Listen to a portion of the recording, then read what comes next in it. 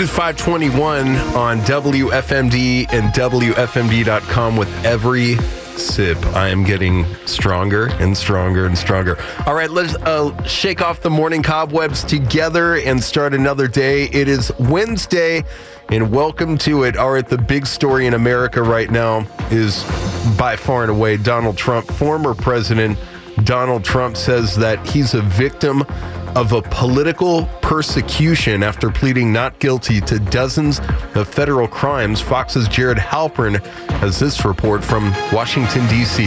With supporters enthusiastically cheering him on, former President Trump struck a defiant tone hours after pleading not guilty to unlawfully retaining classified documents and obstructing justice. A corrupt sitting president had his top political opponent arrested on fake and fabricated charges of which he and numerous other presidents would be guilty. Outside his Bedminster Golf Club, former President Trump said he's the victim of a persecution seen in fascist and communist countries, and called special counsel Jack Smith, the prosecutor of the case, a thug. The White House says President Biden has not given any direction to the Justice Department. Jared Halpern, Fox News.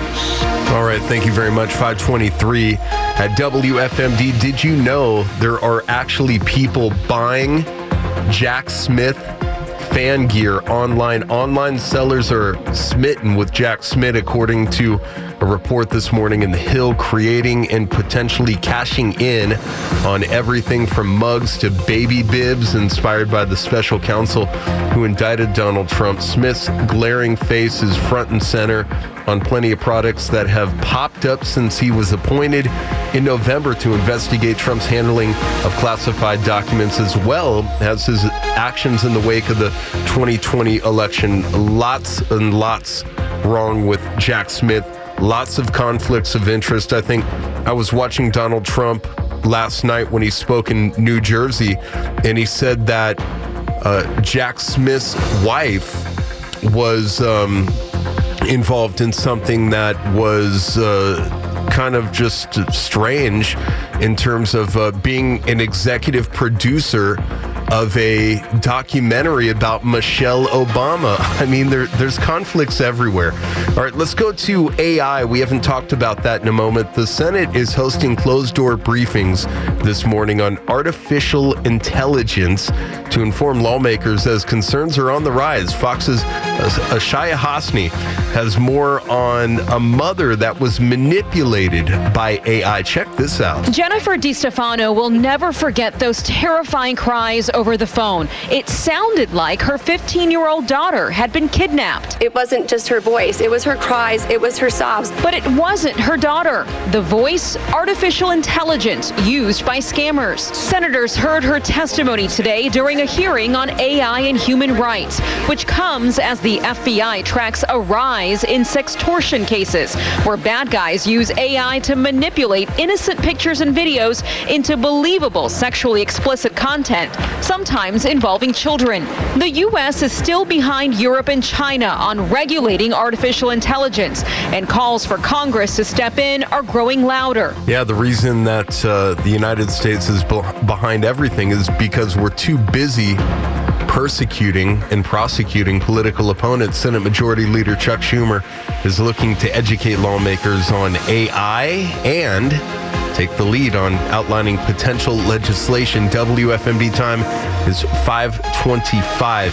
Meanwhile, there is a plan expected to build I-95 in Philadelphia that collapsed after a tanker truck caught fire. This is a arduous task to build this thing. It's going to be out of commission. The highway is going to be out of commission for months, and an expected announcement today on how long it will actually take to rebuild. Pennsylvania's DOT Secretary Michael Carroll said any time frame for construction of the new north and southbound lanes would come once a design is approved. Tuesday, he said PennDOT has been multitasking so it can get that information out today. As busy as we are here with the demolition, we are equally busy in Harrisburg and in King of Prussia relative to the replacement plan. Crews, Carroll says, are already working 24/7 to take down the compromised structure. Up to now, the only estimation for a rebuild time has been months.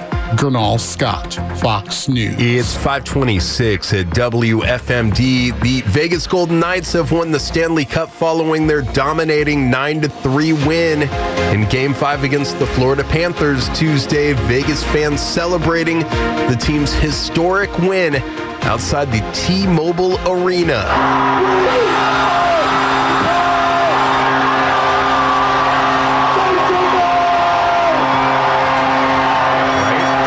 This is their first Stanley Cup final in franchise history. It is their sixth year in the league. Congratulations to them. 5:27 at WFMD and WFMD.com. We have traffic and, of course, a very serious fire in Brunswick. We have weather, and then we'll go to the newsroom. All straight ahead right here on the Morning News Express. Rise and shine. It's 5:27. 930 WFMD Business Update. All right, Chris Murray is on the show now. Chris is the president of Murray Financial Group in downtown Frederick and the host of Your Financial Editor. You can hear the show Saturdays right here on WFMD. Chris, good morning at 5:50. Markets closing in positive territory for Tuesday, right? Yeah, another good day, Ryan. Good morning. The Dow was up 145 points to close at 34,212. The S&P 500 up 30 points to end at 4,369, and the NASDAQ up 111 points to end the day at 13,573. So solid day. We see our futures are mixed this morning. Things are positive in Europe, and they were mixed in Asia last night for their trading. All right, Chris, where are we at with inflation? Now, let's take people back to when inflation first started to get out of control. At the height, and correct me if I'm wrong, inflation in America was 9%, wasn't it? Yeah, 9.1% June of last year, actually. Before the mess really started, before this new administration took hold, you had inflation under 2%. So obviously it continued to spike because of the spending, the reckless spending, also because of the Federal Reserve pumping money into the system. So it was just a terrible, the ingredients were terrible, and we got exactly what their policy was showing was going to happen. So it's come down. We saw yesterday the Consumer Price Index was 4% in May from a year ago, still double the Federal Reserve's target of 2%. And that's just a headline number because you look at other pieces, food prices, for example, were up 6.7% on an annualized basis. Baby food and baby formula were up 10.1%. That much more expensive than the same time a year ago, May over May. So, again, the headline numbers are great. You can look at those, but you do have to, really get down and do a deep dive and see what's really impacting the numbers and the people in particular. Yeah, and that's why I always say this segment is probably the most important thing we do every 4 hours, Monday through Friday, because we don't look at the headline numbers. We do deep dives. By the way, talking about baby food and formula, I'm not buying that anymore, but I remember when I was. What about the shortage that was reported a year ago? Did that go anywhere? Has that gotten any better? No, actually, I mean, it's gotten better. I'm like you. I'm out of that phase of my life. Our 3 children are grown, but I do remember, the nightmare it was causing where mothers were forming groups on social media and in other ways so that they could help each other literally get baby formula. So if one mom had it and another mom in a different state or whatever was in dire straits, they were taking care of each other, which is a wonderful thing, how resilient they are. But it's also ridiculous to think that in 2023 we're having that conversation. It is 5:53 at WFMD. Let's dive into small businesses. The NFIB report showed struggles continue. Yeah, it was up again 0.4 1 point, but the reading was 89.4.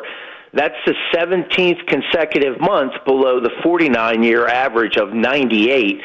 So you see these small business owners continuing to say, we're struggling with inflation. We're struggling to get, good people back on the job or in these jobs so that we can be, serving people with our product or service as best as possible. And actually, it's interesting, back to what we were just talking about, the senior, or I should say chief economist at the NFIB said that supply chain disruptions and labor shortages continue to limit the ability of a lot of these small businesses.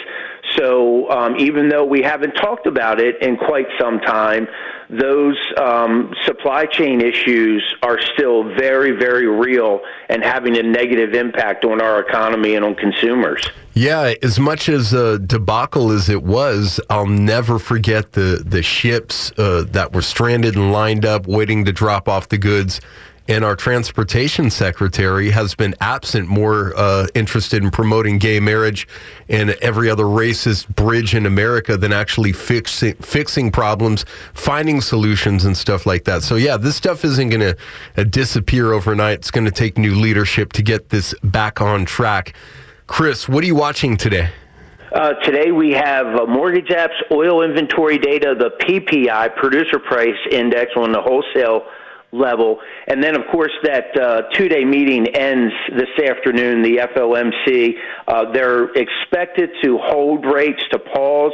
There's a 70% chance that that's what they're going to do today. All right, Chris, we'll continue to monitor that as that's developing new this morning, and we'll talk to you next hour. And thank you very much. I appreciate your contribution.